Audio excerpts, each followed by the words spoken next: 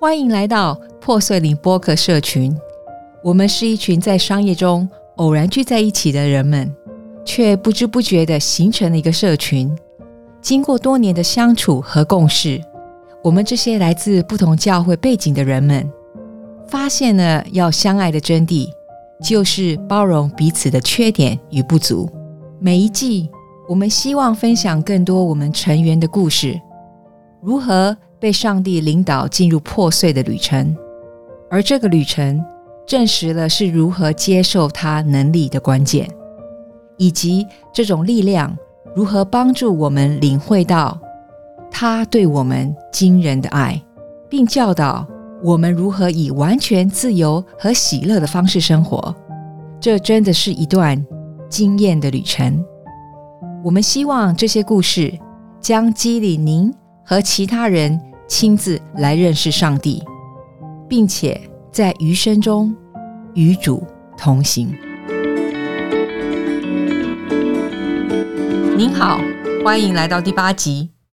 许多次人们向我提出这个问题，无论是信徒或非信徒，他们问说，你的牧师他不是基督徒吗？他怎么会做这样的事情呢？当我们的牧师因涉嫌侵占教会资金而被逮捕的时候，媒体在他们的报纸上大肆渲染、挑拨，甚至有其他的牧师或基督徒在讲台上嘲笑或谴责我们的教会，这使我们感到非常的反感。我的一些朋友对他们所读到的内容表示关注和不满，他们知道我们是那个教会的成员。一个基督徒朋友转发给我一份充满仇恨的电子邮件，指责教会不过是一个多层次营销和庞氏骗局。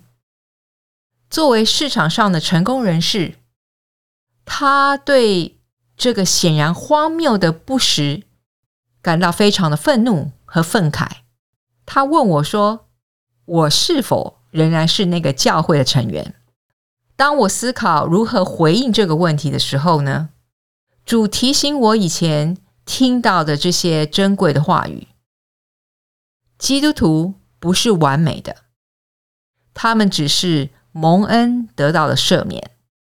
我已经足够破碎了，不会因为神的子民或他的教会的缺点而生气、紧张或担忧。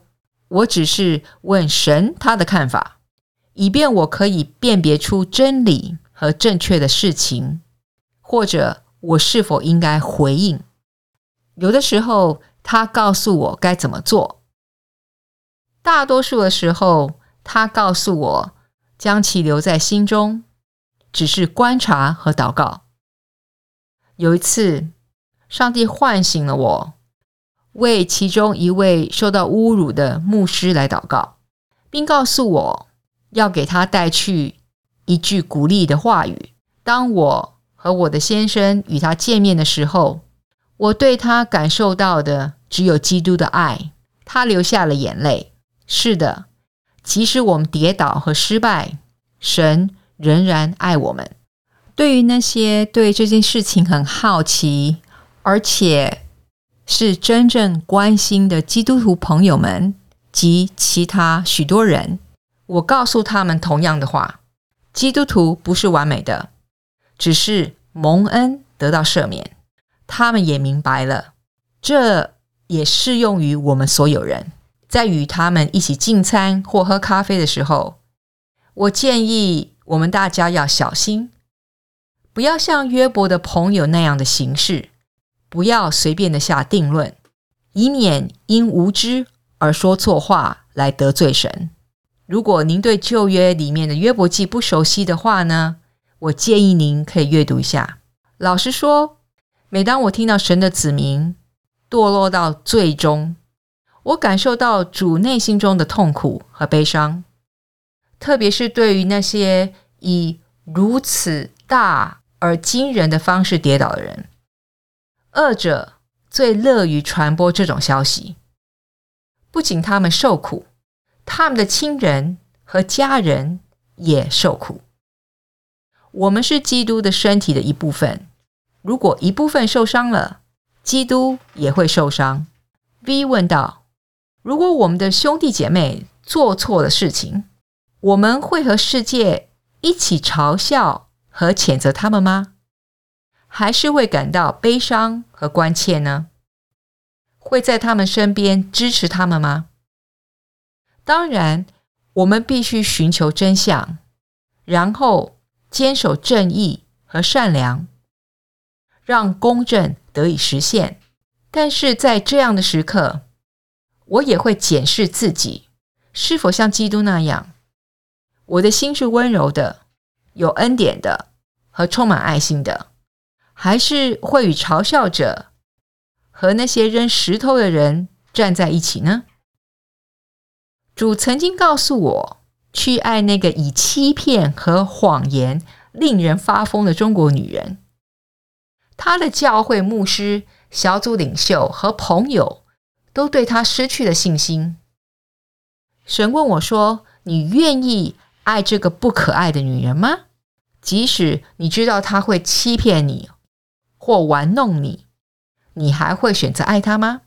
今天我对这个女人感到无比的自豪。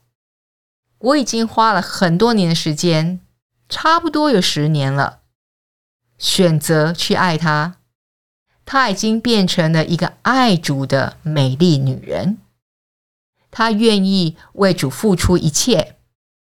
她还不完美，但绝对是蒙恩得赦免的。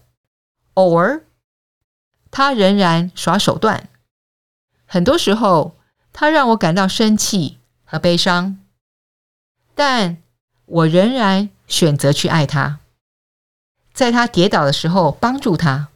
她的故事触动了中国许多人的生命。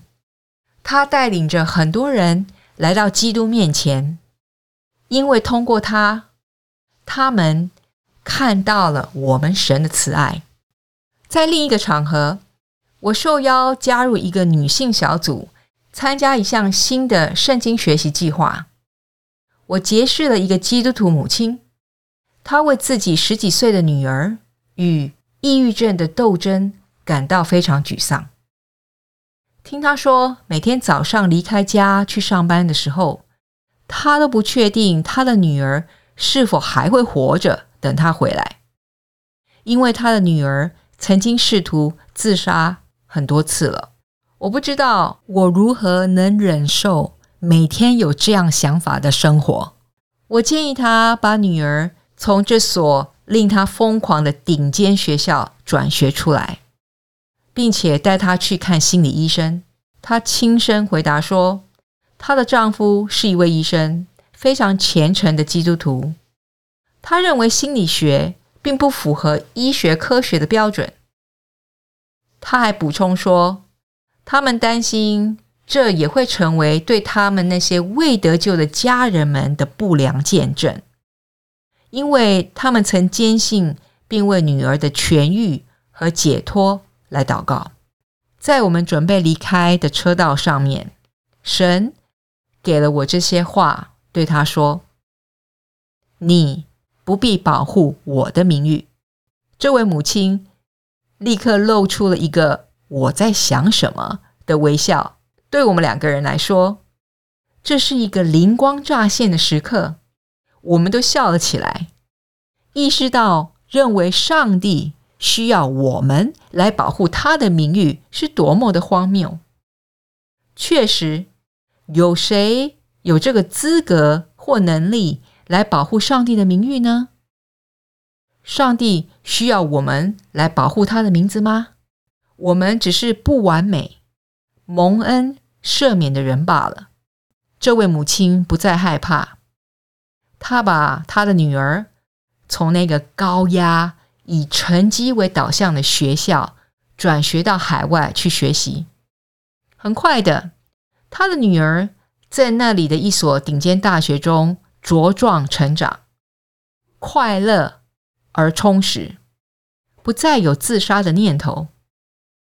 最后我听到的消息是，女儿以非常优异的成绩毕业，并决定学习儿童心理学来帮助像他一样的其他人。哈利路亚！基督徒并非完美，我们只是蒙恩赦免。上帝并不需要我们来保护他的名誉，他完全有能力证明他自己。因此，在 Corps 中，我们没有什么可以证明的，我们也不会试图向任何人证明任何事情。这就是破碎的另一个方面，没有什么需要证明的。你觉得呢？下一集见。感谢您的收听。如果您觉得这一集对你有所帮助，请在 Apple Podcast 上面留下评论。如果您这样做的话呢，可以帮助更多人发现这个播客。如果您需要更多类似的播客文章和内容，麻烦您点击 communityofbrokenspirit.org， 让我帮您拼出来 communityofbrokenspirit.org。 谢谢，愿上帝祝福您。